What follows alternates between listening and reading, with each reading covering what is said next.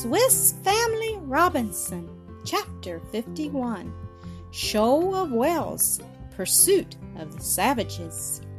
Fritz was now swimming far before us and appeared to have no idea of turning, so that I was at once certain he projected swimming on to the point where we had lost sight of the savages, to be the first to discover and aid his brother. Although he was an excellent swimmer, yet the distance was so great that I was much alarmed, and especially for his arrival by night in the midst of the savages. This fear was much increased by a very extraordinary sound which we now heard gradually approaching us. It was a sort of submarine tempest. The weather was beautiful. There was no wind. The moon shone in a cloudless sky. Yet the waves were swollen as if by a storm, and threatened to swallow us. We heard at the same time a noise like violent rain. Terrified at these phenomena, I cried out aloud for Fritz to return, and though it was almost impossible my voice could reach him, we saw him swimming toward us with all his strength. Ernest and I used all our power in rowing to meet him, so that we soon got to him. The moment he leaped in, he uttered in a stifled voice, pointing to the mountains of waves, "They are enormous marine monsters, whales, I believe. Such an immense shoal. They will swallow us up." "No," said Ernest quietly, "don't be alarmed. The whale is a gentle and harmless animal, when not attacked.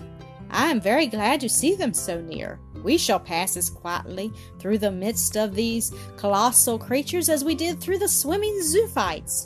Doubtless the whales are searching for them, for they constitute a principal article of their food."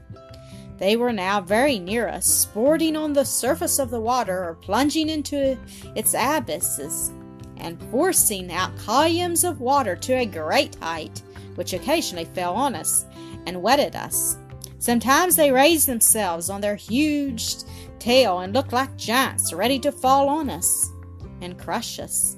Then they went down again in the water, which foamed under their immense weight. Then they seemed to be going through some military evolutions, advancing in a single line like a body of regular troops, one after another, swimming with grave dignity.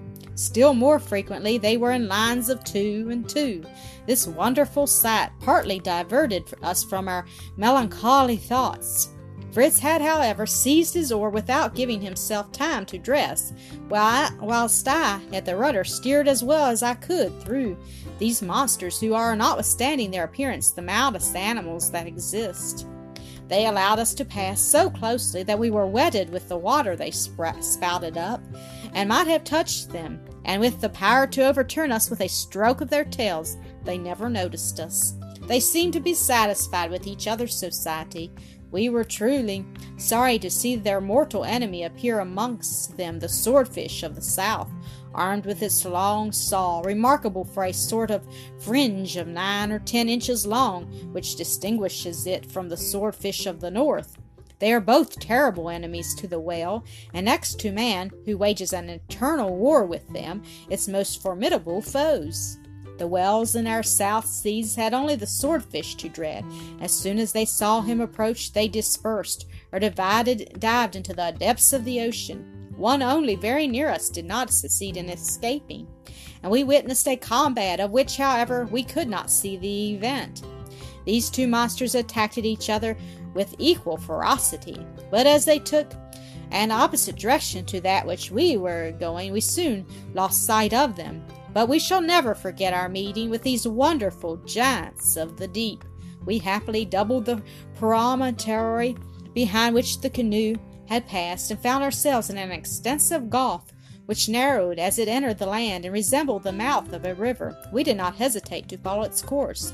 We went round the bay, but found no traces of man, but numerous herds of the amphibious animal called sometimes the sea lion, the sea dog, or the sea elephant, or trunked phoca. Modern voyagers give it the last name. These animals, though of enormous size, are gentle and peaceful, unless roused by the cruelty of man. They were in such numbers on this sea coast that they would have prevented our approach if we had intended it. They actually covered the beach and the rocks, opening their huge mouths, armed with heavy, sharp teeth, more frightful than dangerous. As it was night when we entered the bay, they were all sleeping, but they produced a most deafening noise with their breathing. We left them to their noisy slumber.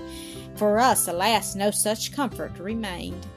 The continual anxiety attending on like ours destroys all repose, and for 3 days we had not slept an hour. Since the new misfortune of Jack's captivity, we were all kept up by a kind of fever. Fritz was in a most incredible state of excitement, and declared he would never sleep till he had rescued his beloved brother. His bath had partially removed the coloring from his skin, but he was still dark enough to pass for savage when arrayed like them. The shores of the strait we were navigating were very steep, and we had not yet met with any place where we could land. My sons, however, persisted in thinking the savages could have taken no other route, as they had lost sight of their canoe round the promontory. As the strait was narrow and shallow, I consented that Fritz should throw off the clothes he had on and swim to reconnoiter a place which seemed to be an opening in the rocks or hills that obstructed our passage, and we soon had the pleasure of seeing him standing on the shore, motioning for us to approach. The strait was now so confined that we could not have proceeded any farther. When the pinnace, we could not even bring it to the shore. Ernest and I were obliged to step into the water up to the waist, but we took the precaution to tie a long and strong rope to the prow, and when we were aided by the vigorous arm of Fritz, we soon drew the pinnace near enough to fix it by means of the anchor. There were neither trees nor rocks on that desert shore to which we could fasten the pinnace, but to our great delight and encouragement we found at a short distance from our landing place a bark canoe, which my sons were certain was that in which Jack had been carried off. We entered it, but at first saw only the oars. At last, however, Ernest discovered in the water which half filled the canoe part of a handkerchief stained with blood, which they recognized as belonging to Jack. This discovery, which relieved our doubts, caused Fritz to shed tears of joy. We were certainly on the track of the robbers, and might trust that they had not proceeded further with their barbarity.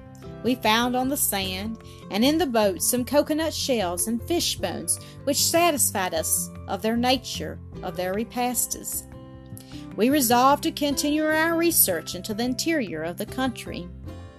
Following the traces of the savages, we could not find any traces of Jack's foot, which would have alarmed us if Fritz had not suggested that they had carried him on account of his wound.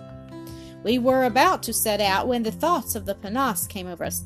It was more than ever necessary for us to preserve this, our only means of return, and which moreover contained our goods for ransom, our ammunition, and our provisions still untouched. For some breadfruit, Fritz had gathered some mussels, and small but excellent oysters had been sufficient for us. It was fortunate that we had brought some gourds of water with us, for we had not met with any.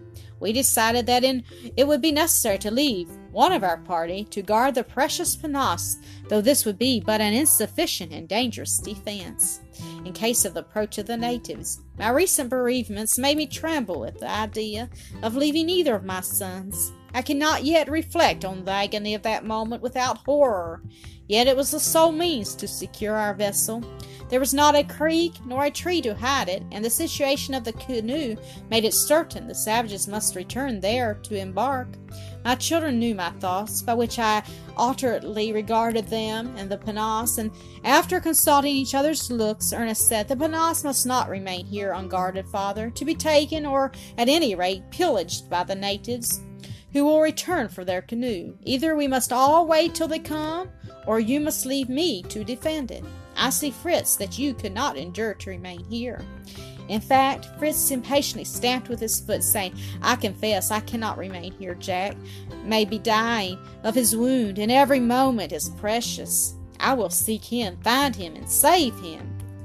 I have a presentiment I shall, and if I discover him, as I expect, in the hands of the savages, I know the way to release him, and to prevent their carrying off our pinnace." I saw that the daring youth, in the heat of his exasperation, exposed to the horde of barbarians, might also become their victim. I saw that my presence was necessary to restrain and aid him, and I decided with a heavy heart to leave Ernest alone to protect the vessel. His cool and calm manner made it less dangerous for him to meet the natives. He knew several words of their language, and had read of the mode of addressing and conciliating them. He promised me to be prudent, which his elder brother could not be. We took the bag of toys which Fritz had brought, and left those in the chest to use if necessary, and praying for the blessing of heaven on my son, we left him. My soul was great, but he was no longer a child. His character encouraged me. Fritz embraced his brother and promised him to bring back Jack in safety.